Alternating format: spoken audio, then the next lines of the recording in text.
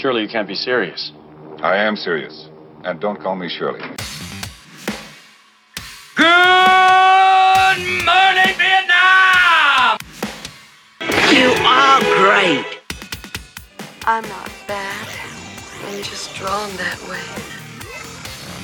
I have come here to chew bubblegum and kick ass. And I'm all out of bubblegum. Life moves pretty fast. You don't stop and look around once in a while, you could miss it. My calculations are correct.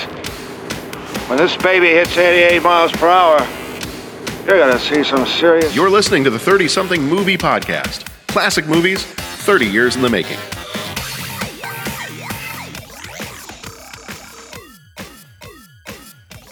Hello and welcome to the 30-something Movie Podcast. Thanks for joining us once again. This is episode number 170 of our podcast. Two movies. Actually, we're not doing two movies this episode. We are looking at Who Framed Roger Rabbit and kind of a general discussion of some of our favorite 1988 or late 80s cartoons in which we go down a rabbit hole of all kinds of late 80s cartoon and toy fun. Very, very quickly, we spoil the events of the movies we talk about, so if you haven't seen Roger Rabbit yet, you may want to watch the movie first and then come on back. If you don't care about being spoiled, we'll give you some reasons you should go watch it or let you know whether you should save a couple of hours of your life. And I will give you a quick little spoiler here. We all like it, so we're not going to tell you not to go watch this movie. But if you haven't seen it yet, you may want to go see it first because we will be talking about the movie. If you have also not yet left us a review on iTunes, please go and do that. If you're enjoying the show, it's totally okay if you give us 5 stars. We promise we won't let it inflate our egos. You can tell your friends, you can tell their friends, you can tell complete strangers that they should be listening to our show if they love 80s goodness, because that's what we're all about here. If you have not joined us before, a very quick premise of our podcast is we are looking at movies that are hitting their 30th anniversary. We may not do it on the exact day or month, but we're looking at movies that are hitting 30 years old this year. So it being 2018, we are looking at movies coming out in 1988. In this episode, I'm going to be joined by my co-hosts Pat Cantagallo, Jeff Mazuka, and Bo Warmbold. We will be, as I said, we'll be talking Who Framed Roger Rabbit. So let me just jump on into some information about the Who Framed Roger Rabbit movie. We'll play the trailer for you, and then we'll get on into our discussion. So this one is called Who Framed Roger Rabbit. It came out on the 22nd of June, 1988, rated PG, with a runtime of 1 hour and 44 minutes. Director was Robert Zemeckis, who directed such milestones of our childhood as Back to the Future, Forrest Gump, and Castaway. Producers were Frank Marshall, who did Raiders of the Lost Ark and Empire of the Sun, Robert Watts, who produced Star Wars Episodes 4, 5, and 6, Alive, and The Last Crusade. Writers for this one, Gary K. Wolfe wrote the novel. He also wrote a follow-up novel called Who Plugged Roger Rabbit.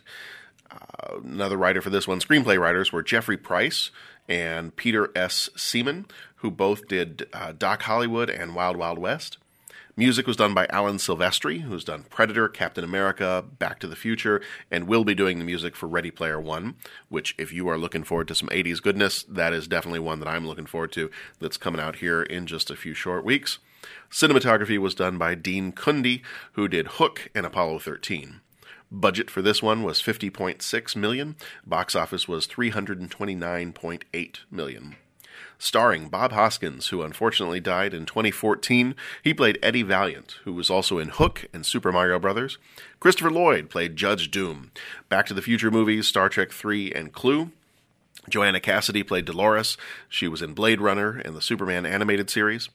Charles Fleischer played Roger Rabbit, Benny, the Cab, Greasy, Psycho, a whole bunch of different voices in this one. He was also in Nightmare on Elm Street and Back to the Future Part 2. Stubby Kaye, who died in 1997, played Marvin Acme. He was in Guys and Dolls and Little Abner. Alan Tilvern, who died in 2003, played R.K. Maroon. He was in Superman and Little Shop of Horrors. Richard LeParmentier, who died in 2013, played Lieutenant Santino. He was in Superman 2 and Star Wars. Lou Hirsch played Baby Herman. He was in Superman 3, Haunted Honeymoon. Betsy Brantley was Jessica's performance model. She was in The Princess Bride and Deep Impact. David L. Lander played Smartass. He was the head weasel. He was in Laverne and Shirley and Titan A.E. Roger Ebert of the Chicago Sun-Times gave the film 4 stars out of 4, predicting that it would carry the, quote, type of word of mouth that money can't buy. This movie is not only great entertainment, but also a breakthrough in craftsmanship. Ebert and his colleague Gene Siskel of the Chicago Tribune spent a considerable amount of time in the Siskel and Ebert episode in which they reviewed the film, analyzing the film's painstaking filmmaking. Siskel also praised the film and ranked it number 2 on his top 10 films list of 1988, while Ebert ranked it as number 8 on a similar list. Pulled all of that from the entry on Wikipedia. Audience rating for this one, they gave it an A. Awards, it won Oscars for editing, sound effects editing, visual effects. It was nominated for Best Cinematography and Best Set Direction and Best Sound. Cut! What the hell was wrong with that take? Nothing with you, baby Herman. You were great. You were perfect. You were better than perfect. Just Roger. He keeps blowing his lines. Roger, what's this? A tweeting bird. Tweeting bird?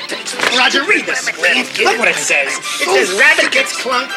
Rabbit sees stars, not birds. Stars!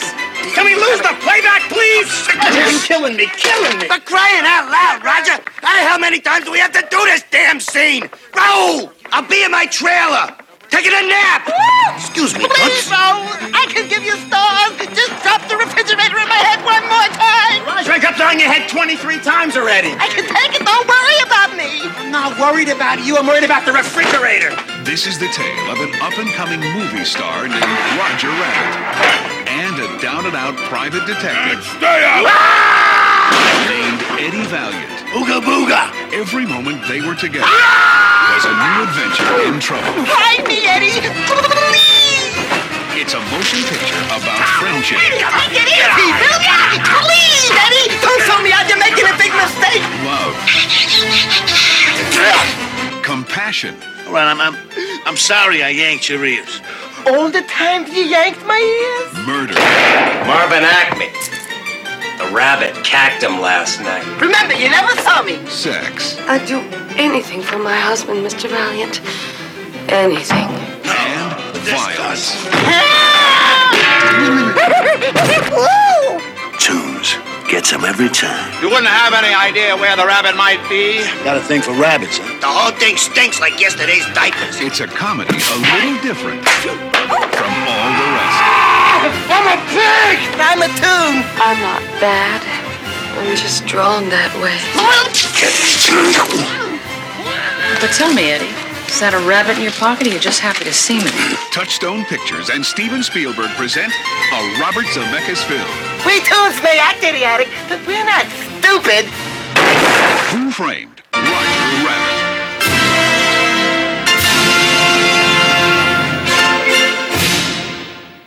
So here's a couple of quick background things about the movie Who Framed Roger Rabbit before we jump into our discussion. The 3 ingredients of the dip that kills Tunes is turpentine, acetone, and benzene. These are all paint thinners, which are used to remove animation from cells.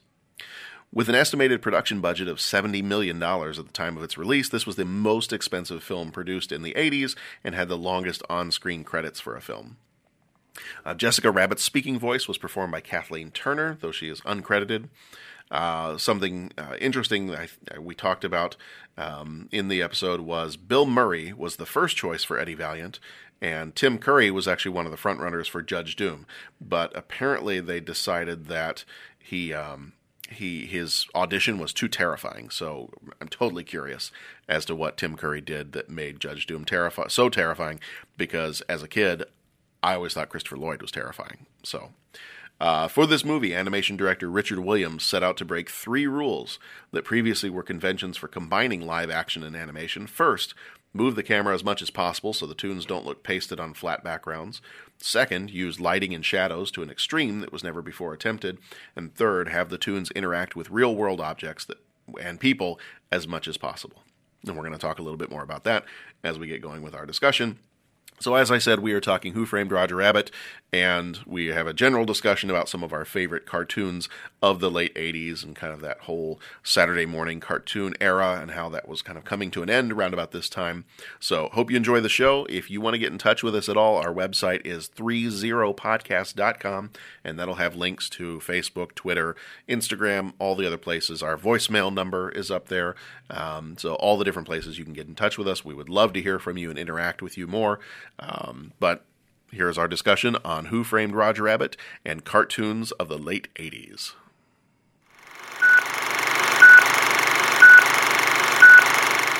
Welcome to the 30-something movie podcast. Hey, guys. We've been here for a while, but you just got here, so welcome.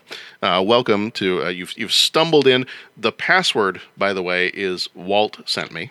So just in case you didn't get that before you got in here. But this, see what you did there. Yeah, see. So this is the 30-something movie podcast, and this time around we are jumping on into 1988. That's kind of the premise of our show, is we do things that are hitting their 30th anniversary this year, so hence the name, 30-something movie podcast. So this time around we are in our animation month, and if you joined us last time, we talked some Japanese animation. We talked My Neighbor Totoro and Akira. And this week we're going to be talking Who Framed Roger Rabbit and some of our favorite cartoons of 1988. And then if you come on back here next time, we're going to be talking The Land Before Time and Oliver and Company. And I will say that we're not talking Land Before Time this time, but I will say my eyes might have leaked a few more times as an adult watching Land Before Time than they did as a kid. Really? Yeah. Mm-hmm. I haven't seen that movie since I was a kid, so I'm interested to go back and watch it. Yeah, leaky eyes a little bit. Too, but I love that movie. Yeah. And I will say, and again, this is not the show for Land Before Time, but I'm sitting there and I'm watching the movie and I'm loving it just as I did when I was a kid, and I'm listening to the music and I'm sitting there going, oh man, this music is just so great. The visuals of this and the music, and then I'm not even really thinking about it, but it gets to the end, I'm watching the credits, and up pops the music credit, and it's James Horner. I'm like, okay, I understand now. Thank you, Mr. Horner. So this time around, though, we are talking Who Framed Roger Rabbit. This is we've hit episode number 170, so we are marching our way towards 200. I have no clue what we're going to do. I feel like we got to do something special for our bicentennial episode coming up. I think we're still recovering from our 150th, though. Yeah. That was a bit of a knockdown, drag out, forcing ourselves to try to come up with, well, not try to come up with, but try to narrow down our musical tastes. But so this time, the other voices you're hearing, if you're hearing voices, that's probably a good thing because you're listening to a podcast. If you're not listening to a podcast and hearing voices, you may want to go talk to somebody, but not the voices. If you're hearing our voices, I'm John Reed. And I've got with me Bo. Yo. I got with me Jeff. Hi. And there's also Pat. Hey. So the gang's all here. So as I said, this time around we are talking Who Framed Roger Rabbit. It's going to be our first one up. And this feels like a dumb question, but I can't imagine this is the first time anybody has seen this movie. No. Okay. No, I love this movie. Okay, excellent. All right. Did we all see this movie as children? Yes. Wow, I did. Okay. Pat, did you see this one as a kid? I did. You did? I okay. did. Yeah. Okay. So what are your, let's start with that then. We saw this one as a kid. I'm assuming we've seen it at least a few times since then too. What do you remember? Do you remember much about seeing this as a kid? We're kind of hitting now that we're in 1988, I kind of feel like we're hitting the time where, some of this stuff is going to be a little bit more memorable to us. Our memories might be a little bit clearer about some of these movies that we actually got to see in the theaters when we were kids. So what do you remember about seeing this as a kid? Bo, what was the first time you went to go see this? Did you? So you saw it in the theater when it came out? I don't know if we saw it in the theater. Okay. I don't have a memory of that anyway. I just remember seeing it and just thinking it was so much fun, and the thought of the thought of a movie that had actors and cartoon characters, and it was cool. And I think I was old enough to get that was really cool, and yet still young enough that I was like, dude, Toontown. that thing, that could be awesome. Yeah. Excuse me. But yeah, I just remember loving it. And this is one of those movies that I could be clicking around on, channel surfing back when people actually did that. And if you stumble upon Who Framed Roger Rabbit, you're like, all right, there's nothing else on. I can sit here for this one. It's just a fun movie, and there's just a lot of good lines in it, and yeah. Pat, what about you? Did you see this one in the theater? I think so, or we rented it. I was young when we got it, and it's funny because I think I saw it with my folks, and I think this was, you talked about Akira being the first time you saw a cartoon that like wasn't for kids, and I think this. Well, there's no way I can say this without my folks sounding like naive, but I think this was one of the first movies, at least my memories, is when this came out. I think my folks liked it, but, we saw it as a family, and there were some things in there that it was like, mom's looking at dad, dad's looking at mom, and I could sense this, and it's just like, oh, wow, okay, so they're going to go there. Oh, I didn't expect cartoons to behave this way. So that was kind of, obviously nowhere near when we spoke about Akira in one of the previous episodes. The Baby Herman stuff. Yeah, the Baby Herman stuff. Well, and you never thought of Patty Cake the same way again. Yeah, and like that whole thing was going on. It was like, oh. Yeah. And even when I was rewatching it this time, because it's been a while, and I'm like, are they really? Yeah, that's right. They went there. Oh yeah, okay. And so that was kind of my earliest memory of this movie was just that. Okay, it's a little bit edgier, So. Yeah, but that was the first time I saw it was when I was a kid. Okay. Jeff, did you see it in the theater or was it after that? So I talked about this movie a bit when we did the solo episode. Yeah. I saw this movie in the theater twice. The second time while holding my stuffed Roger Rabbit plush that I went out and bought with my own money that I'd saved up for something. I didn't know what the something was that I was saving the money for until the first time I saw this movie. And this something ended up being, I'm going to buy a stuffed Roger Rabbit doll. And I brought it with me to the second time I went to go see this movie in the theater. I adore this movie for so many reasons. And one of which I think is because this might have been the first time a movie really had me wondering, how was this movie made? How did they do that? Yeah. I don't ever remember having a thought about a movie before,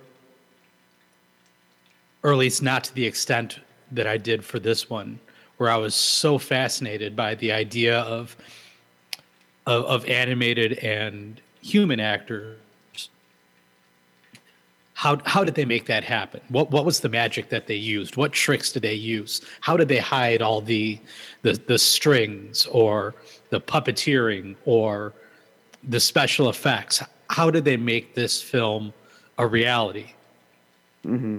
Never mind the fact that you're seeing characters on screen together that have never been on screen together before. Right. Or since, as far as I know. May never be again. You have Daffy Duck and Donald Duck having dueling pianos. You have Mickey and Bugs skydiving.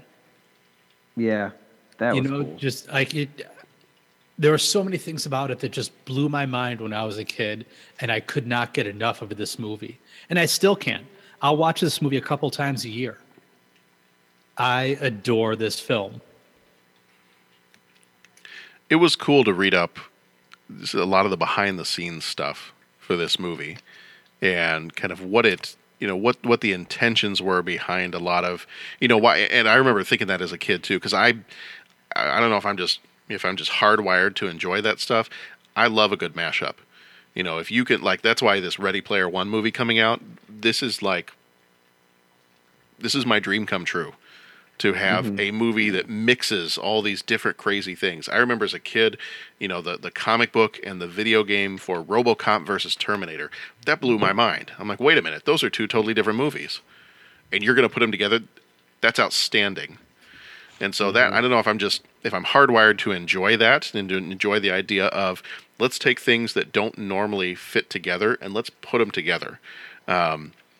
And I remember feeling that way watching this movie and then reading up on it and finding out, because I've always loved those scenes where you have the two most famous cartoon ducks are having this crazy dueling pianos scene with each other. And then just like you said, the other one where they're skydiving and it's Bugs and Mickey. And apparently that was part of the deal with Disney and with Warner Brothers, that the only reason that they agreed to allow, maybe not the only reason, but a big reason they agreed to allow the rights to be able to use these characters was they said, well, we need to make sure that you give each of us equal screen time. So you're not going to give a Disney character any more screen time than you're going to give a Warner Brothers character, or vice versa, which is why you tend to see those characters together in the scenes so that they could guarantee, yes, we're going to give you exactly the same amount of screen time as your counterpart has gotten. So, just finding out about that, and I pulled something from IMDb that was the animation director for this movie, and I loved reading this because it makes me want to go back and watch the movie again, because I watched it, it's probably been a couple weeks now, but now after reading this, I want to go back and see it again and just really pay closer attention than I've ever paid to it. The animation director for this one, his name is Richard Williams, and it said in this paragraph, it said he set out to break the 3 rules that were previously conventions for combining live action and animation. First rule, he wanted to move the camera as much as possible so the toons didn't look pasted on flat backgrounds. The second rule, he wanted to use lighting and shadows to an extreme that was never before attempted. And the third rule was to have the toons interact with real world objects and people as much as possible. And I remember watching it this time and going, you know what? Yes, the way the camera moves in this movie, I feel like a lot of those other movies, like even the, Mary Poppins, when you've got the penguins in that scene dancing with Dick Van Dyke, you don't, the camera doesn't necessarily change angles. It's pretty, I don't want to say it's stationary is not the right word, but it doesn't pan around. It doesn't move around the character in a 3-dimensional way. And this one does all the time. Mm-hmm. And there's all these moments of, people just, and it's not even, it wouldn't even have been necessary, but just like when Roger Rabbit or somebody bumps into something and it just moves a little bit. But just little stuff like that. And apparently at Disney now, they call, it's the one scene where I think it's Roger Rabbit. It's when they first go into that back room behind the bar, that hidden room. And I think he bumps his head on the lamp, on the hanging lamp from the ceiling. And I guess it's a phrase now at Disney Animation or Disney where they call it bumping the lamp. And for Disney animators, that means go above and beyond what you need to do to make this as realistic or amazing as possible. Bump the lamp is what they say. Huh. And every time I hear stuff like that, I'm like, that's really cool. Like the amount of work that went into making this movie as ridiculously lifelike as possible. So I'm right there with you. I never bought a Roger Rabbit. I don't know that I can say I love it probably as much as you do. I never bought the Roger Rabbit toy, but I have a respect for this movie as I get older and as I look more into what it takes to make a movie. Every time I look back at this movie, I just keep thinking, good grief, how did they do that? The amount of time that must have gone into this and just the painstaking attention to detail to just do little bits and pieces to make you believe you're really in this world where these two characters are on camera together. Yeah. It's cool. It's very cool. And the shadowing, the thing that you talk about with the shadows and all that, it really just when the characters go from performing on stage or being filmed to the real world, they change. I think that's pretty neat. Yeah. Yeah, it's cool. It's very cool. I will say for this movie in particular, I have always liked. It doesn't really matter what he's in. I have always liked Bob Hoskins in nearly every movie I've ever seen him in, and this is probably one of my favorites. But the only other movie that ranks up there with Roger Rabbit for me, for him, is Hook. Just because growing up we loved the movie Hook, and watched that movie repeatedly. But I think he's outstanding in this movie, and I just can't. I can't picture anybody else playing that part. But I read earlier today who the first choice for Eddie Valiant was, and who probably the first choice for Judge Doom were. And I was like, I don't see it. The first choice for Eddie Valiant was Bill Murray. Huh.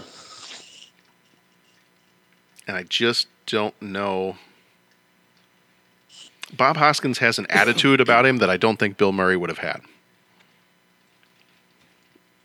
Yeah. I think it's a different movie at that point. I'm not sure it would have been a bad movie. Right. It's definitely not the same. You don't get the gritty, angry Eddie Valiant that you get here. And I think that's what makes it, that early anger he has is what makes it the whole thing fun. Well, and I think what this film didn't need was comedians in the lead roles. Mm-hmm. Yeah. There needed to be a sense of believability to this in order for the story to work and the story to make sense. If your main animated character is performing against someone like Bill Murray, there's no sense of reality in that whatsoever. By having more dramatic actors in the human lead roles, it lends itself to some believability that this is actually happening. Mm-hmm. I mean, I can't ever remember thinking this is just ridiculous. I can't believe this is actually a movie. This is just too silly to be a movie. That thought never crossed my mind. And I think a lot of it has to do with because of actors like Bob Hoskins, who took the role seriously enough to make the character a believable character. Yeah, the one that I think would have been interesting is the front runner for Judge Doom. Before it was Christopher Lloyd, it was actually Tim Curry.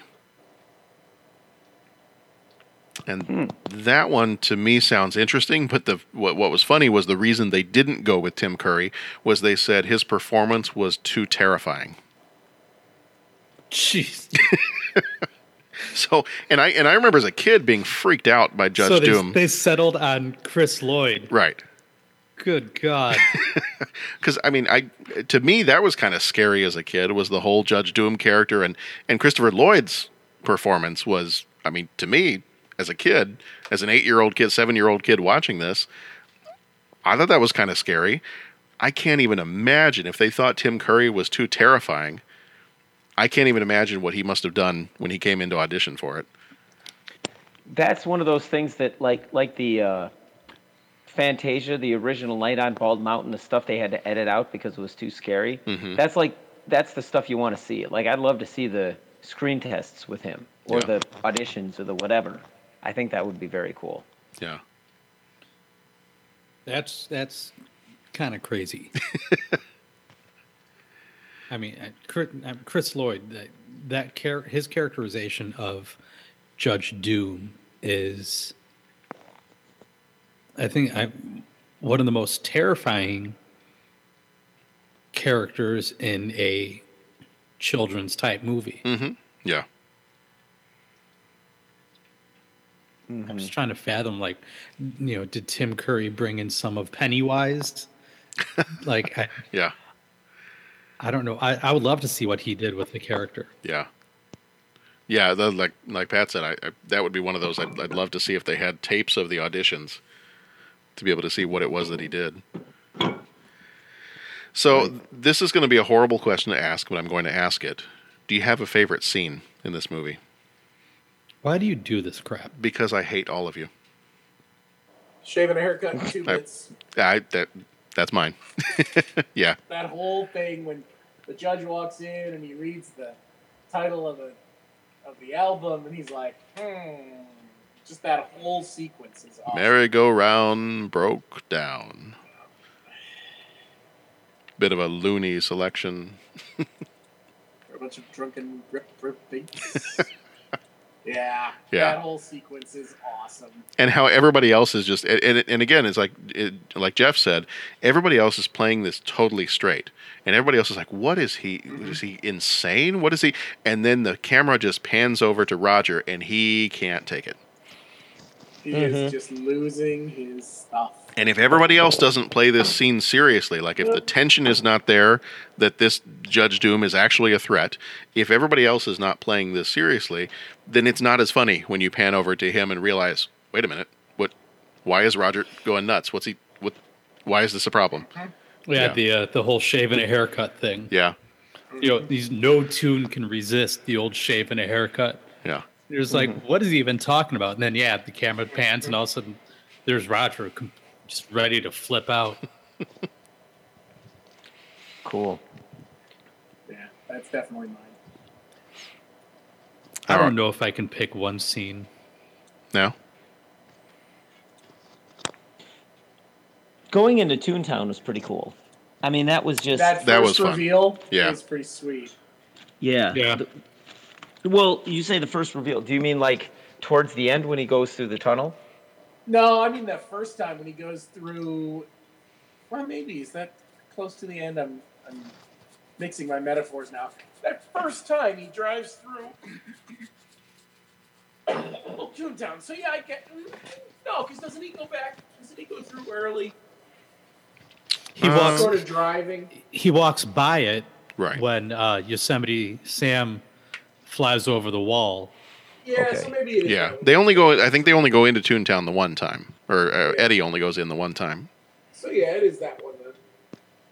It just said, that one's. It's like I think I said at the beginning. I was like, Toontown, that's cool.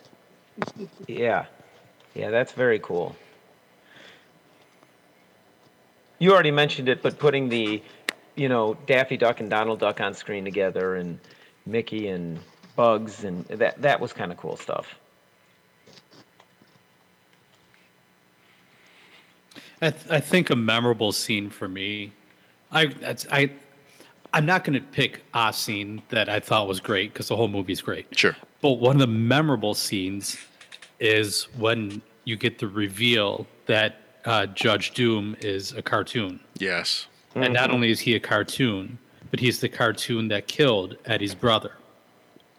Like I can picture Christopher Lloyd's facial expression at that moment. Do you remember me, Eddie? When I killed your brother, I talked just like this. Yeah. It's like, oh my God. Yeah. And as a kid, that was terrifying. Absolutely. Yeah.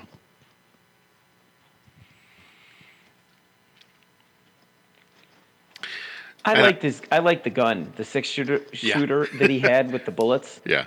That was pretty funny. And that the bullets go the wrong way. Dum-dums. Dum-dums. Yeah. And I like that the whole premise that it was like a, what would you say, like film noir kind of, set in the, was it the 1930s or was it supposed to be late 40s? It's supposed to be the 40s. 1947, I believe. Yeah. Okay. So like, that late 40s kind of, that's been done just in so many different books and novels and TV shows and all that kind of stuff. That's kind of a fun time period. The costuming is fun. The look of the city is fun. That was a cool setting. I'm coming to realize that that's a setting for a lot of my favorite movies. Like that's the setting of this one. It's the setting of The Rocketeer. Rock-a-who? Don't you read the papers? I've been a little busy. Haven't had time. Yeah. And then what else? isn't L.A. Confidential set in that? Yeah. Yes. China- God, I love that movie. Chinatown? Isn't Chinatown set in there? I know that, jumping into the Star Trek thing, but whenever Captain Picard goes into the holodeck to escape, he goes into the Dixon Hill, which I don't know if, are those even real books? I'm not 100% sure, but it's always set in that time period, the fedoras, the trench coats. Yeah. It's just a cool time period, and it really lends itself well with the whole cartoon thing. Yeah. Well, the music especially. Oh well, yeah. You think of that the opening credits, and you've got that really slow, jazzy. You're picturing yourself in just some sort of, nightclub, and you're just a smoke-filled nightclub, and just there's just some small ensemble of instruments just on stage. Mm-hmm. I'm pretty sure you've got like a bass that's plucking some notes, and then you have a saxophone over it. Mm-hmm. It's great, absolutely great. Yeah. So I'm kind of going a little bit more wide scope on your question, but I mean, I guess my whole, a good scene, if I was going to say, it was just the setting of the movie. Mm-hmm. Cool. Fun visuals, fun to look at. Yeah. And it's just not one, and I don't think I've heard of anybody wanting to try this. It's just not one that I just don't think you can remake it. I don't think anybody should try to. I just don't think, part of the novelty of the movie is that it was a pre-CGI movie. And I feel like some of the novelty of the movie is getting all these characters together that shouldn't be together. And I feel like you get some of that with, I don't know if you guys have seen Wreck-It Ralph. I get some of that with Wreck-It Ralph, where I get to see all these different, video game characters come together in one movie. As I mentioned before, we're going to get that with something like Ready Player One. I remember as a kid, I think we were talking about this, Jeff, it might have been while you had stepped out for a second before we started recording. I remember as a kid, there was this movie and there was Beetlejuice, was always a discussion among my other friends who just loved movies about, rumors that there was a sequel coming out.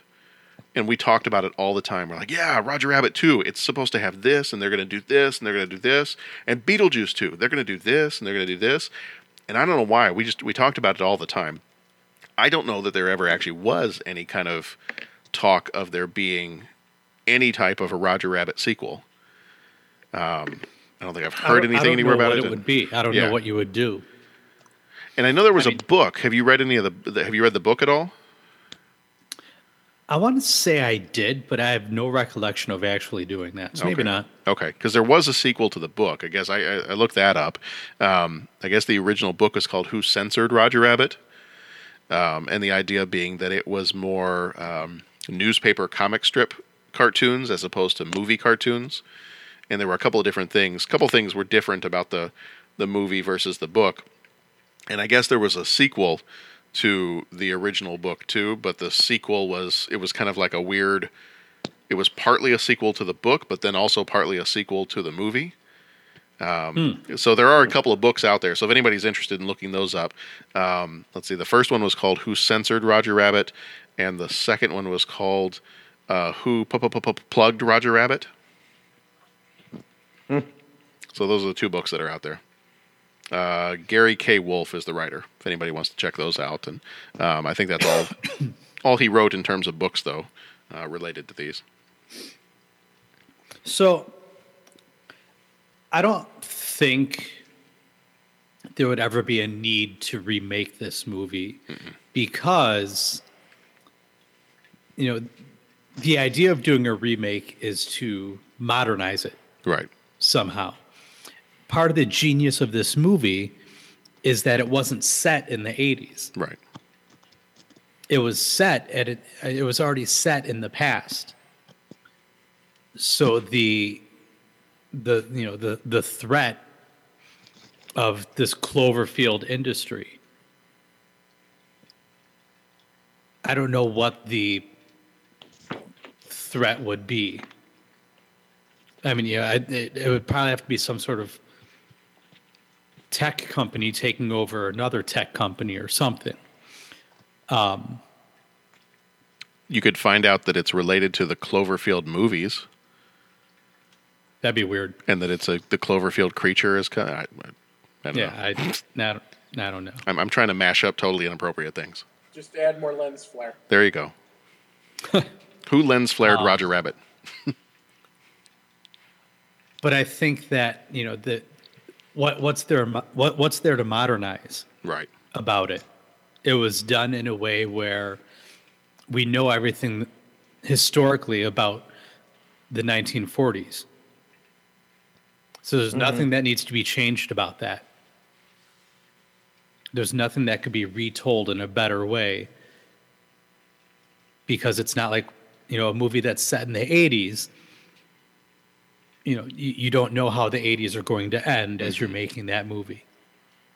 You know historically what happens from late 1940s into the 1950s and the 1960s. You have enough history on your side to establish it for what it is. So I think there'd be zero reason to ever attempt remaking it. Mm-hmm. Is there a quality story in there that you can try to do a sequel? I don't know. I don't know that you'd want to try to force a sequel out of this movie. Yeah. Yeah, you know, it's funny. The fifth Pirates of the Caribbean movie, or maybe it's the sixth, or maybe it's the 5,000th, I don't know. Pirates of the Caribbean movie came up on Netflix, and I turned it on, and I find myself just watching it, and I'm just like, yeah, this is fun. This is okay. There's Jack Sparrow doing his thing. There's sword fights. Okay, there's ships. They're okay. All right. And it's like, okay, it's just kind of, it's episodic. You know, you just, okay, this is like another episode of the same thing. And you kind of, I get this feeling that, you know, I think the franchise has kind of run its course, you know. And I remember, I wanted to say Tony Stark. Robert Downey Jr. was talking about Iron Man, and after Iron Man 3, he says, yep, I'm done playing Iron Man. I was like, wait, what? He's done playing Iron Man? And it was, no, he's done playing Iron Man in Iron Man movies. He'll be in the Avengers, he'll be in Captain America, he'll be in something else. But his take was, this character has really developed as far as it can develop. You know, there's really not much more we're going to do to keep the character going and all that. And I think that sometimes when I saw this Pirates of the Caribbean movie, you know, I've seen that since we've last had our should we have a sequel discussion. And I kind of bring that to it and just say, you know, it was a fun movie. It was a good movie. I couldn't make one that's any better. I mean, I was entertained by it, so I'm not going to knock it. But it's kind of like, you know, the whole sequel thing, I don't know. You know, like Jeff said, is there a story to be told? Now, I haven't seen it yet, but Blade Runner 2049, okay, cool. Maybe there's a story that's to be told in there. Star Wars, well, yeah. I mean, you've got this universe, the galaxy, that it's just so rich with so many different directions. We want to see, hey, what happens to these characters? What happens to these characters? But I think with a lot of movies, you know, you got to be real careful with that, because, you know, there's only so much the characters can develop before you're just kind of doing the same thing. Mm-hmm. And a 13-year-old or a 10-year-old or an 8-year-old or however we each were when we saw this movie isn't necessarily going to see it. It's just going to be more better. Back to the Future 1, 2, and 3, well, they're all awesome movies, but I wasn't able to, when I was that age, I wasn't like, oh, well, Back to the Future is clearly the best. It's the original, blah, blah. It was just like more Back to the Future, more better. Right. I just want to see more adventures with the time machine. You know, I just want to see more. And I think that's what, I think as when you're younger, you just want to see more, you know, that quantity over quality kind of thing. Then as you get older, it's like, yeah, kind of been there and done that. and maybe you just want to watch the original and really just enjoy every little facet of the original.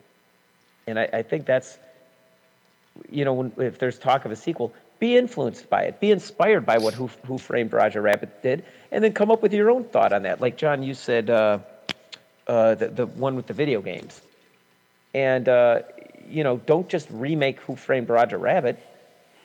Take what that influenced you and do your own thing. Well, and I feel like too that it needs to, I mean, and not that there's necessarily any talk of there being a sequel, but I kind of feel like it just wouldn't work today. I mean, I think we're to a point where we've mixed CGI in with our movies so much that we are used to seeing fantastical creatures right alongside our human actors. We were just finishing up. I had gotten somebody had got me the box set of all 3 of the Planet of the Apes movies, the new ones, for Christmas, and we had just finished up watching War for the Planet of the Apes the other night.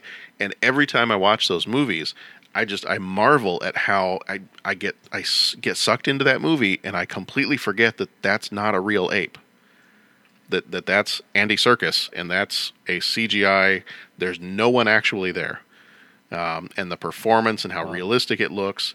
And I think it just, as accustomed as we are today to characters like, the characters in the Star Wars movies, or Gollum in Lord of the Rings, or we're just used to seeing now. We kind of expect when we go to some movies that deal with fantastical characters that we're going to see these animated or computer animated characters alongside our human characters.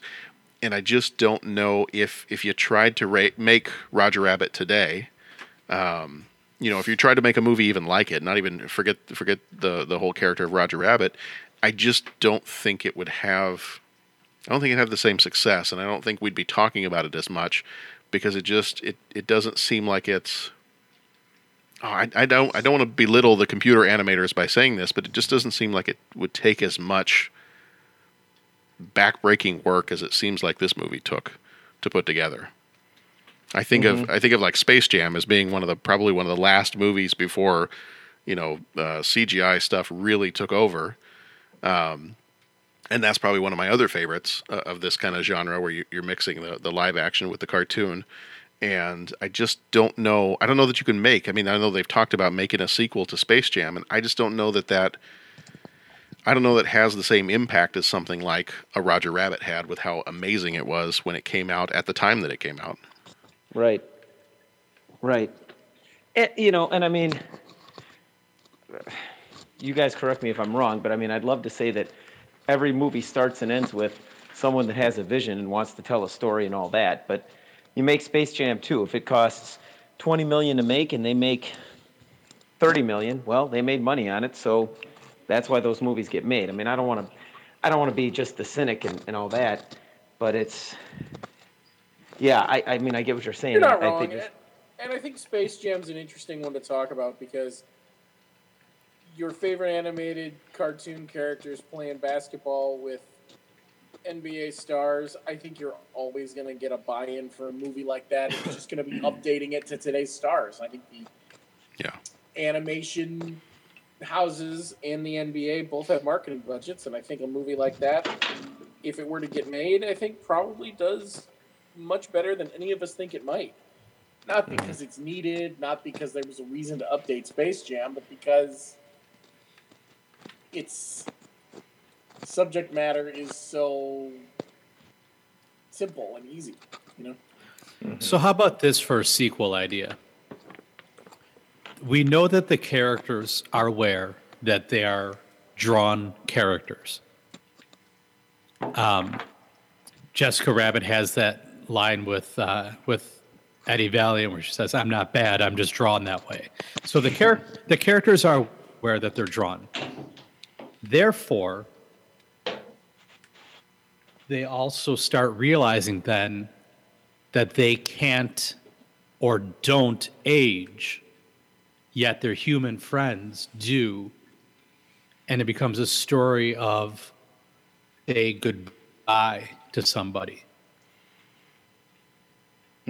Like, last time when we were talking about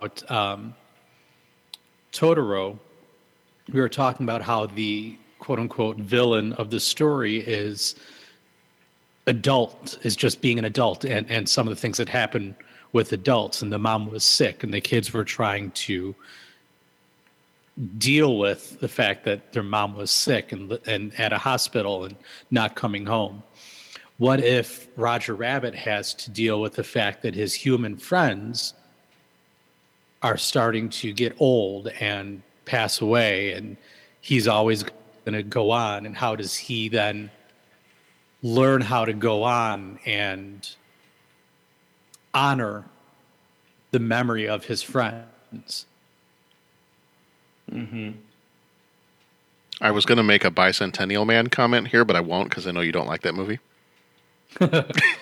Go ahead, John. Make your comment. I won't. I mean, I just did, but in kind of a backhanded way. No, I was trying to think too. Like, what if you were going to make a sequel to this? What would you do? And I think that would be a great way to take it. The other one I had been thinking of was, almost the same kind of idea. The cartoons don't age, but the tastes of the audience do. And so, much like my own kids still growing up, my parents would have watched, Bugs Bunny and Mickey Mouse and all that stuff. And growing up, I watched a lot of Bugs Bunny, and that was probably one of my favorite cartoons, was all of the Looney Tunes characters. My kids don't know the Looney Tunes characters as much. Like they know, they know a lot of Disney stuff. They know Donald Duck and Mickey and all that, but they don't really have as extensive a knowledge or experience with Bugs Bunny or Daffy Duck. Because, that was when that scene came up with the dueling pianos. They knew who Donald was, but they didn't really have as much a sense as who Daffy Duck was. And they didn't know who Yosemite Sam was. So, I think that could be an interesting way to take it, too, is how do the cartoons deal with the idea that maybe the audience, what does a cartoon do when it's not popular anymore? You're not gonna go away, but how do you live out? Do you live out cartoon retirement, or what do you do with that? You live in the slums of Toontown? Yeah, maybe. You could go real depressing, and you could just dip yourself. Oh God. And I got it. That's a real tough thing, because that was something that it kind of brooks the discussion that we had with Star Wars, where we got into the whole diehard fan and the people that hated this movie just because they were all offended, their Star Wars sensibilities and all this. And I kind of got into this thing like, well, what do we want from a Star Wars movie? If you go back and watch the original ones, they were fun movies. They were for the whole family. They had some heavy topics, and there were some intense scenes with fathers and kids and all this, but it was like they were fun. And sometimes I think that, continuing my Star Wars thing, sometimes I think that the problem is that if the Star Wars fans were in charge of making the movie, they would want the movie and its sensibilities to age with them. Mm-hmm. I saw the movies when I was 2 or 3 or 1 or 8 or whatever. Well, now I'm 38 or 48 or what, and so now I want that to have more of an adult flair to it because I'm more of an adult. And it's like, yeah, but then you're going to kind of lose what Star Wars is, because Star Wars, you still need to have that, it's supposed to be a kid's fun, movie, right? I remember you talking about John Ezra going to see it, and he was jumping up and down and jumping on the couch with the, saying he wanted to swing a lightsaber and the whole thing, and that makes you feel like that again. Mm-hmm. Okay, I feel like I'm 10 and want to go swing a lightsaber. Well, that was probably me too. I was probably jumping up and down and swinging a lightsaber. Yeah, but I think that's the thing you got to be very careful of when talking about sequels, because you could take Roger Rabbit and say, oh, well, let's put him in this more serious thing. But is that going to suddenly be, well, this isn't what I remember from Roger Rabbit? And is that going to be something that kids could enjoy? And I think that's a real fine line to tread, like, okay, we want to make it more serious, but how do we still make kids enjoy it?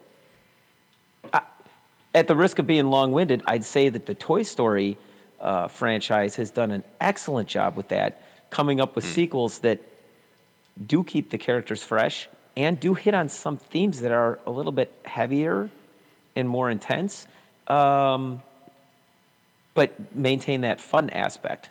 Yeah. But that's hard. Yeah. Yeah.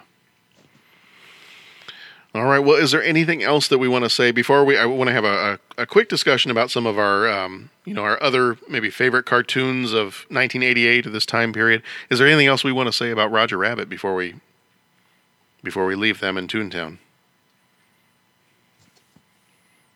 Other than it's a great movie and everyone should go see it. If you haven't seen it, see it. Yeah, I mean this movie I think definitely holds up, and I'll keep watching it a couple times a year because I don't get tired of this movie. Yeah. Tough to look ahead, but Jeff, I'm gonna ask you at the end of this year. I got to remind myself to ask you this: is this your favorite movie of this year? If we look ahead at all the movies we're doing, because I know you really like this one, so I did. Oh, there are some good ones later, though. This is a good year. Yeah, I'd have to find the list and see. Isn't Field of Dreams this year? Yeah, yeah, I love that movie too. Okay. There's some. Yeah. I think, like I said early on, I think a lot of my adoration for this movie just stems from the fact that this was like the first movie that I ever recall just getting fired up over. Yeah. And getting so enthralled by what I saw to the point where I had to find a way to learn more about how they did what they did. It completely blew my mind when I saw it in the theater, and I don't ever remember having a reaction to a movie like that prior to seeing this one. Yeah. All right. Well, if you haven't seen Who Framed Roger Rabbit, actually, as of right now, obviously we're recording this in January 2018. You may be listening to this at a totally different time, but as of right now, Who Framed Roger Rabbit is still streaming on Netflix. I don't recall if it's on any of the other services, but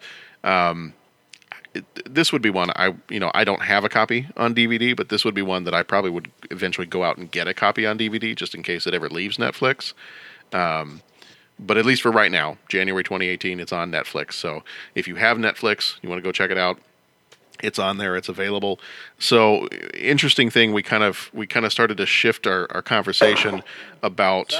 No, that's all right. We started to shift our conversation about kind of things shifting and changing, and one of the interesting things about as we're getting to the end of the 80s, we've gone through the latter half of this decade.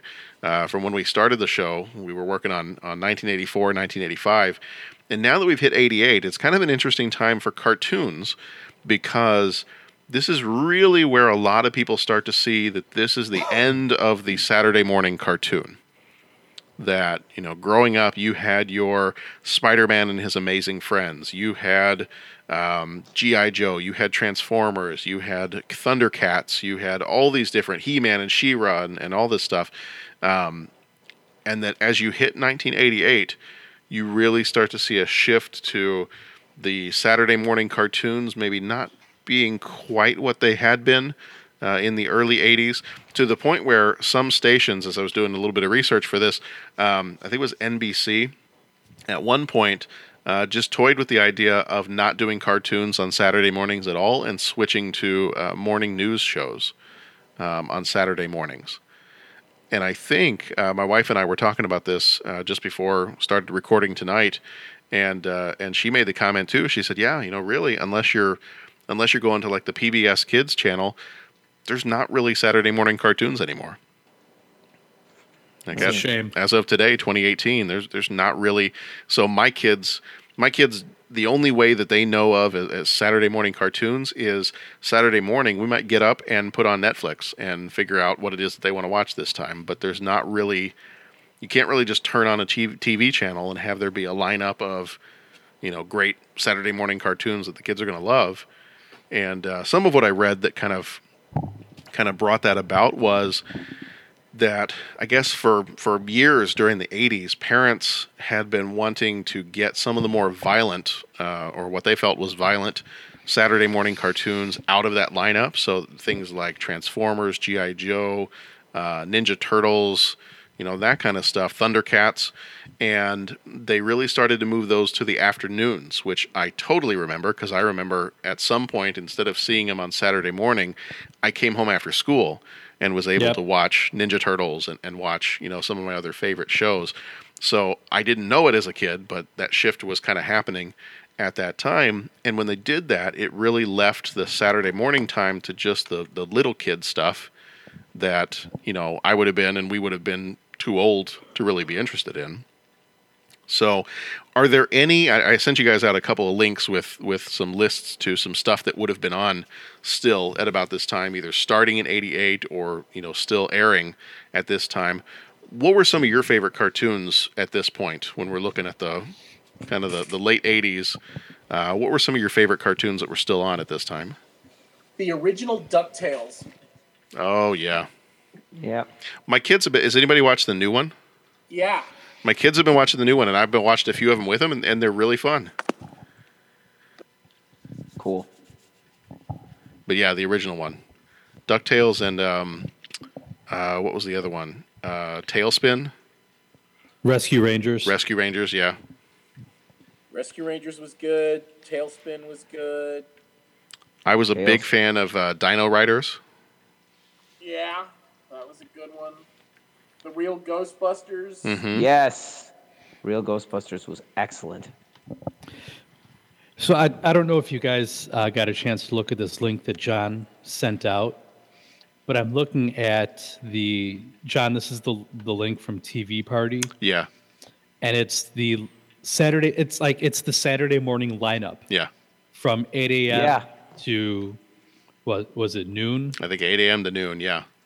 On the three major channels, CBS, ABC, and NBC. And my God, I'm looking at my childhood, my Saturday morning childhood right now on my iPad as I just scroll through this schedule and just remember, oh yeah, I watched I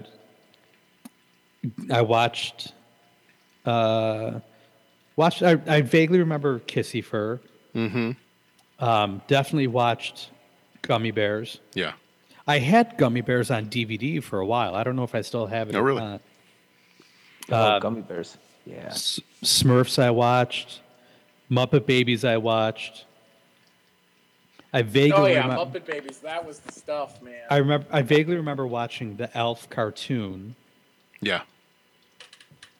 Alvin and the Chipmunks I definitely watched. Garfield and Friends I watched. Like, it's just all these shows that are on this schedule. And I even got to the point where I started scrolling down further. I'm like, so this is probably about the time where my mom came in and said, it's time to turn off the TV. No more TV, it'll rot your brain. Mm-hmm. Well, because like some of these shows that are on at like 11 or 11:30, like, so it said Alvin and the Chipmunks is on at 11 o'clock. I remember watching that one, but I don't really remember watching anything else that came after that. So that must have been where my mom was like, okay, you've been watching cartoons since 7 o'clock. It's time to turn this stuff off for the day. But there are so many great things. Yeah, I was looking at that list, and I was like, the Bugs Bunny and Tweety show. That one, I remember watching that one all the time. Mighty Mouse, that was always one of my favorites. Watching the old Mighty Mouse ones, but then the newer ones as well. And even we had just talked at the end of last year about the the Ernest Goes to Camp movie, and I remember watching the Hey Vern, It's Ernest TV show, and Alvin and the Chipmunks. And when I found this site, I was like, this is the schedule of my Saturday morning childhood. Yeah, like the nostalgia that's washing over me right now is almost overwhelming. Pee-wee's Playhouse. Yeah, we I think Pee-wee's Playhouse was might still be on Netflix, and we watched a few episodes, but then it got to the point where when the kids started acting like Pee-wee Herman, I was like, okay, we're gonna take a little break from that. I know how our parents felt. Yeah, we don't need to watch too much of that. There's a reason why these only came on once a week. I'm not sure Pee-wee was meant to be binged. Uh-huh. Yeah. So a little bit of Pee-wee goes a long way. Uh-huh. Did someone mention Teenage Mutant Ninja Turtles? Yes, it's not on the list of Saturday morning cartoons, but it came out in '87. It was one of the afternoon ones. Okay, because I started looking and I get blurry on which ones were Saturday morning and which ones were not. Are we strictly Saturday morning ones or no? Maybe any cartoons? Because I know that was one of my favorites. And I just want to throw down that the real Ghostbusters, that they had to name it because there was the Ghostbusters cartoon as well. I don't know if you guys remember the Ghostbusters cartoon. Yep. The real Ghostbusters episode, and it's somewhere in the middle of like the second or third season, where they do the flashback about the day after they fought Gozer, and they had the suits that the ectoplasm brought the suits to life, so they had to fight their spectral counterparts. I don't know if you remember that one. I vaguely remember that one. Yeah. Okay, so that one was good. Does anybody remember the show Cops? Yes. Heck yeah, I do. Not Bad Boys, but the cartoon Cops, COPS. It was an acronym for something. Yeah. Yeah. And wasn't it Long Arm? Wasn't that one of the main guys?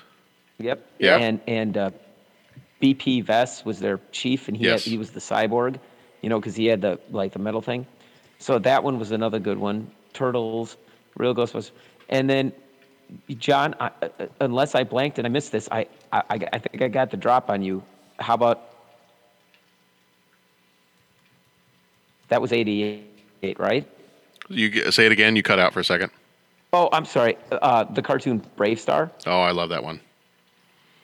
That was 88 as well. Yeah, it was then. It was late 80s. I want to say it started in 87, and it only went maybe a year or two. It didn't last long, but yeah, that was probably one of my favorites. I always had, whenever the toy catalogs came out for birthday and Christmas time, that was always, I remember always wanting, I think they had some Cops toys, like action figures and Brave Star action figures, and I always remember asking for those for birthday and Christmas. Mm-hmm. I just pulled up Cops on IMDb. Man, this show. Yeah. So great. Yeah. Yeah, that one was... Didn't we already go down this rabbit hole once? We did. We started to talk about these. We were kind of talking about toys, but I think we also talked a little bit about some of the cartoon stuff too. Yeah, it was the Cops and the Crooks. And I don't remember what Crooks stood for. Cops was, what was it? It was it was Central, here it is, Central Organization of Police Specialists.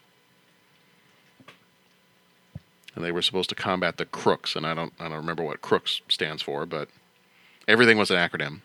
So see, we were just getting ready for a career in education, where everything's an acronym.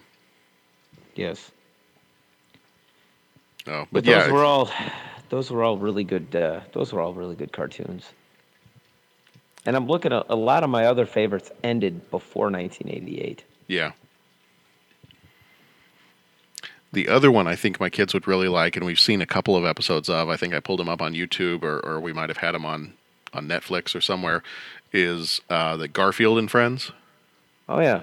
Used to watch that one all the time, and both my kids, they'll check out the Garfield comics from the library, and I think that one, if we were going to start one, that one and Muppet Babies, I think those would be pretty big hits. So I'm reading up on Cops. I'm still behind you guys, but so apparently from what I'm reading, the TV series came out based on the toys that had already been produced. Mm-hmm. Okay. So much like He-Man. Yeah. And if you haven't yet had a chance to watch that docuseries on Netflix about the old toys, they do a whole episode about the He-Man figures and the rise and sudden fall of He-Man, not only the toys, but the series as well, and how the toys, the lack of availability of the original figures essentially is what killed the TV show. Because it started, I think they said, with with only 8 action figures available, and they did very well, and they kept making more figures and adding new characters, and this character did this and this one did that, and all of a sudden they weren't making the original He-Man figure and Skeletor figure and Man-at-Arms.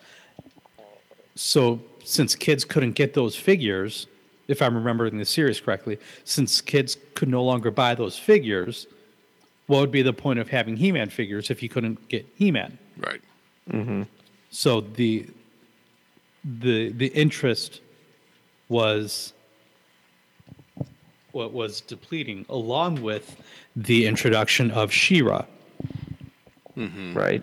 I mean, it's all fascinating, and how the psychological aspect of He-Man. What's his line? I have the power. What does any kid want? The kid wants the power. Well, now with He-Man, he's got the power. He's in charge.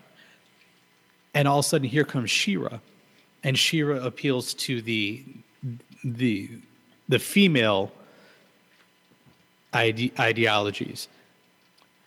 And they say in this series, what boy wants to be interested in something if all of a sudden his sister is going to be interested too? That's not going to be fun anymore. Right. So it was a combination of that and lack of original figures that kind of killed off He-Man as a product. Yeah. But you should definitely watch the series. I mean, it's fascinating. I know. It's still on my list to go check out. You're not the only person to have recommended it. I've got a whole bunch of people that I know online that they just keep posting stuff up about how it's every time they watch it, it's just their entire childhood just comes flooding back. So, do you have, from some of the ones that we've looked at here, or some of the ones that are kind of on this list, I don't want to ask necessarily for your absolute one favorite, but is there one that stands out to you that when you think of like the late 80s... But you're going to ask for a one favorite. I'm going to ask for a favorite. I'm not going to ask for the one favorite. Okay, so DuckTales, that's yours? Yeah, it's and it's so good, and so much so that when I heard they were remaking it, I was like, all right, I'm in. Let's do this. Yeah. I think I think that if I'm looking back on it, I'd have to say maybe Brave Star. That one to me was just so cool because being from Texas, it was a little more meaningful that they were on New Texas. And that one I always thought was so cool. But I was a huge, diehard Ninja Turtles fan back in the day. And I had, you want to talk about toys, that was the first time I ever had maybe like a collector mentality where, we would compare original Ninja Turtle action figures and did they have the hard plastic head or the squishy plastic head? Because if you had the squishy plastic head, you had one of the original ones. Or, if you, then it got to the point where it was hard to even find the original Ninja Turtle action figures. You could only find Leonardo in his military camouflage outfit or Donatello in his spy outfit. And then it was impossible to find just the original ones. So Ninja Turtles, I collected all of the trading cards. I watched every episode of the show. I had as many of the toys as I could find. I remember going to see the movie the day it came out in '90. So if I had to pick one that makes me, when I think of like late '80s cartoons, I think I got to go Ninja Turtles. But Brave Star is definitely up there.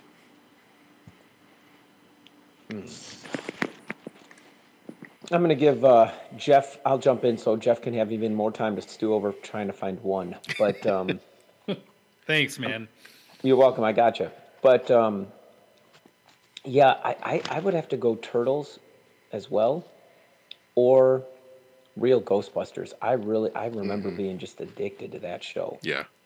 It's on Netflix right now. Yeah, I am aware of that. Believe me, I am aware of that. You got a bit of a scratchy throat. You might not be able to make it into work tomorrow. Yeah. Yep. Can't make it. Yeah. Can't make it in. I'm not feeling very good.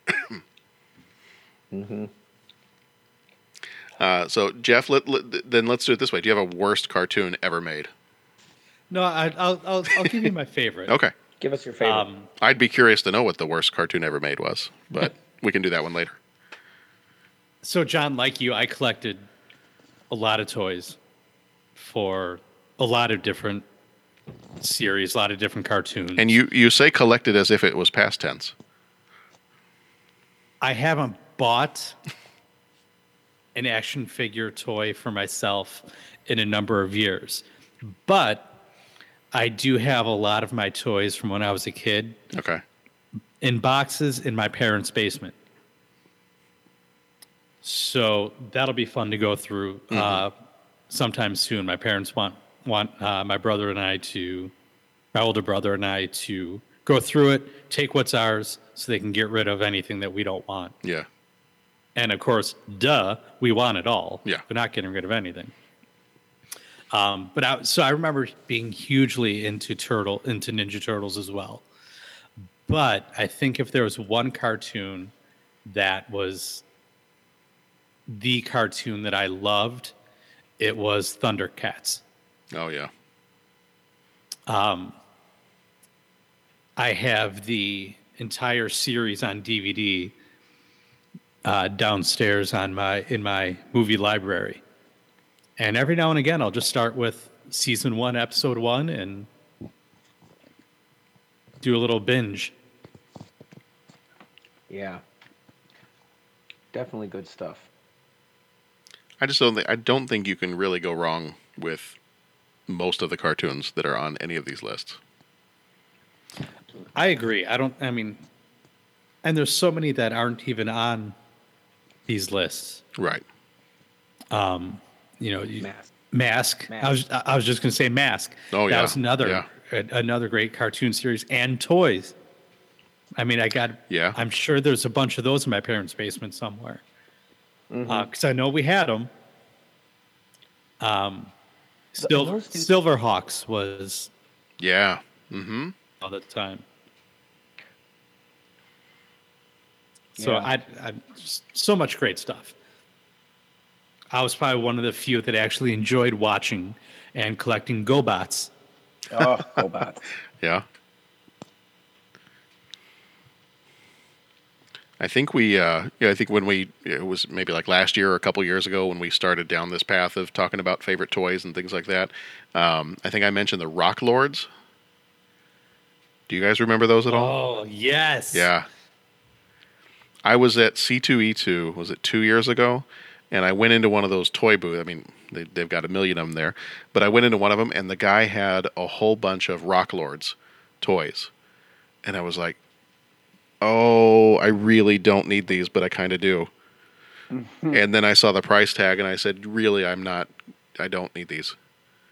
Not that badly. I'll hold the memory in my head, and that'll be it, because I'm not paying that much for it. But I remember, and at one point in time, as I was growing up, I kind of remembered back to that, and I'm like, that's a really dumb toy. Like, it transforms into a rock. I kind of feel like we're going to be watching Big in a few weeks, and I'm like, you've got the Transformer that transforms into a skyscraper. I was like, that's not fun. I don't get it. I don't get it. I don't get it. I don't get it. Uh-huh. Nobody comes in here. Who is this guy? Nobody comes in here and just says, Bugs. Yeah. Bugs. What's But I'm like, as an adult, I'm like, it transforms into a rock. That doesn't seem fun. But at the time, as a kid, it was like, that was one of my favorite toys I had, was the Rock Lords toys. Mm-hmm. Mm. So I'm looking at a whole list of cartoons from the 80s. Yeah. Because now I just want to see what else I've forgotten. Yeah, now we're stuck. The Dungeons and Dragons cartoon. Did you ever watch that? Oh, yeah. Yeah. Are we stretching out of 1988 at this point? Probably, yeah. Probably. I mean, the Get Along Gang. I used to watch the Get Along Gang. don't know if I remember that one. G.I. Joe. Transformers. He-Man, Heathcliff, Hulk Hogan's Rock and Wrestling. Oh, the animated show about wrestlers. Mm-hmm. That was outstanding. Oh, I remember the Get Along Gang. I'm going to also say I was a real fan of Voltron. Yeah. And I was a huge fan. I mentioned it earlier in one of our earlier episodes a couple of months ago or weeks ago. Tranzor Z. Yeah. Love that cartoon. Yeah, when we get to, because what was that? It was probably 92. When we get to the year that the Batman animated series came out, I kind of just want to do an entire episode on the Batman animated series. Right. When we get to that point, because that, if I had to think of, and I'm not going to do this right now because that's a whole other rabbit hole, that like a favorite cartoon of all time, I think I have to go with the Batman animated series. Just because every time I will go back to that on occasion, and I will rewatch episodes of that, and there are times where I will compare episodes, a half-hour episode of that show, to full-length Batman movies, and I'll be sitting there going, "This might be better than some of the movies." Like each of these half-hour episodes, this is outstanding. Like I love this. I love what they're doing here. I love the portrayal. I love this Batman character. So that, I mean, I think once we get to that point, I think that might be favorite cartoon of all time. And I have argued that and what we talked about with Roger Rabbit, how everything about the 30s and the 40s is just so much fun. Like all the costumes and the settings and all of that stuff. I have said for years and years and years, I wish that if somebody could just, if I had millions upon millions of dollars, I would go hire, was it Paul Dini and Bruce Timm, who made the Batman animated series? I would hire those guys to make me a Rocketeer animated series in the exact same style. Because I think that would be outstanding. That would be my favorite thing ever. So if anybody out there has millions of dollars and wants to do something really nice for me, you should probably give it to charity and give it to somebody else. But if you have like millions of dollars that you have to spend on John Reed, then feel free to make me a Rocketeer animated series in that exact same style. Yeah. Oh man, now I want to stay home from school sick tomorrow. Right. Do you remember the cartoon where the kid would turn into the car? Yes, I don't remember what it was called. I don't either, but and now I think back on it, I remember thinking about it like, yeah, that was pretty cool, but now I'm like, a kid actually turns into a car? Is it That's Turbo weird. Teen? Turbo Teen. Turbo Teen. Yeah. Yep. Turbo Teen is an animated series about a teenager with the ability to transform into a sports car. It was Saturday morning on ABC. It was only 13 episodes from 84 to 85. Yeah, imagine that. Jason the Wheeled Warriors. Oh, yeah. I had a bunch of those toys, too. Yep. Oh, yeah, man. I had a bunch of them.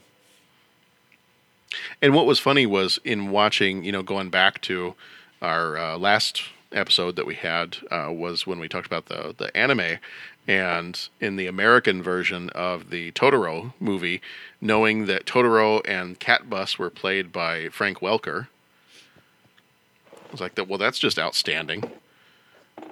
That I can look at this and realize that Cat Bus is the exact same. Cat Bus is also Megatron. Okay. I'm good with that. That seems oddly appropriate. Oh man, we're gonna. You know what? We're gonna have to wrap it up because otherwise we're just gonna end up down this rabbit trail of The Littles. Did you guys ever watch? Oh The yeah. Littles? Did you ever read the books?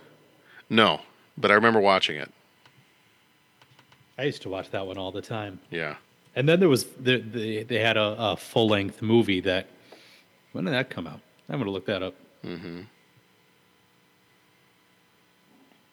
Yeah. No, I remember that. I remember the Littles. All right. Well, is there anything before we end up down this rabbit hole and we, no one ever sees us ever again because we're watching 80s cartoons and getting fired from our jobs and all that stuff. Is there anything else we want to say about? We've talked about Roger Rabbit this time around. We've talked about kind of our favorites of like the mid to late '80s cartoons and kind of that time where we're transitioning from Saturday morning cartoons to a little bit more of the afternoon stuff where things maybe got to be. I don't want to say they got to be a little bit more grown up, but you had a little bit more.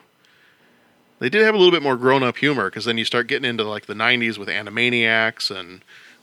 Even some of the stuff in Tiny Toons, there's the humor there for the parents just as much as there is for the kids.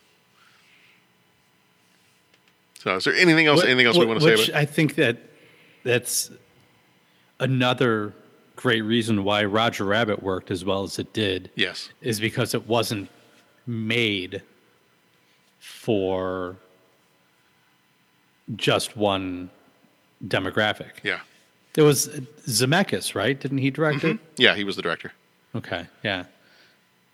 It was Zemeckis, and then I think like there was Frank Marshall and Kathleen Kennedy and Steven Spielberg. And I would say Spielberg, I thought, produced it. Yeah. But yeah, I mean, it works on a bunch of levels. I tried showing over winter break. I tried showing it to some of the nephews, and they were 4 and 2. Mm-hmm. And they just wanted to watch that first 5 minutes over and over and over again with the cartoon that you later find out is being filmed. Yeah.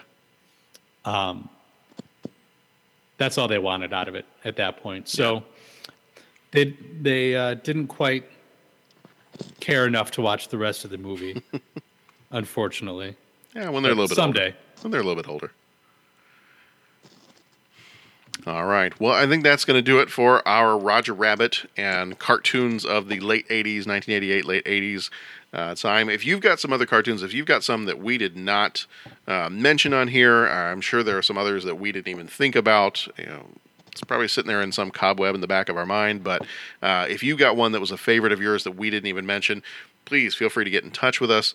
If you also love Roger Rabbit, or if you've got other things that you want to share with us about Who Framed Roger Rabbit, please feel free to get in touch with us on Twitter or Facebook or any of the other places. You can find all those different ways to get in touch with us on our website at 30podcast.com. Otherwise, next time we are going to be taking a look at, to finish off our animation month of January, we're going to be taking a look at The Land Before Time and Oliver and Company. I've never seen Oliver and Company all the way through. Really? And now I've seen it. I saw it a few times when I was a kid, and I have not seen it since then. So I know I've seen parts of it. Okay, for sure. Because the only thing in my mind when I think of Oliver and Company, the only thing I can think of is a Billy Joel as a singing dog, and that's all I can remember. I can't remember anything else about the story. That's about right. Yeah. Well, what more do you need? I don't need any more. All right. Well, that's going to do it for us this time. Be excellent to each other. Go watch some good movies. Thank you guys for being here, Bo, Jeff, and Pat. Like I said, if we missed anything, a favorite cartoon of yours, please get in touch with us. Let us know. Interact with us on Twitter. But thank you all for being here, and thank you guys for hanging out. This is kind of like a marathon recording session, so it's a little bit late, and we've had a long weekend, and we have to go back to work tomorrow. Not after this discussion, man. Okay. I just put in my sick day. Excellent. I'm going to bring my DVDs of Thundercats with me, so while the kids are map testing, I'll just quietly watch episodes of Thundercats. I will sit very close next to you and share the headphones with you. Okay. All right, I'll bring popcorn. Awesome. All right. Well, we have tomorrow planned. So we will see you all back here next time. Be excellent to each other. Go watch some good movies. And we'll see you back here next time for Oliver Company and Land Before Time. Believe me, it's no strain. It feels so great to contemplate and look, there is no pain.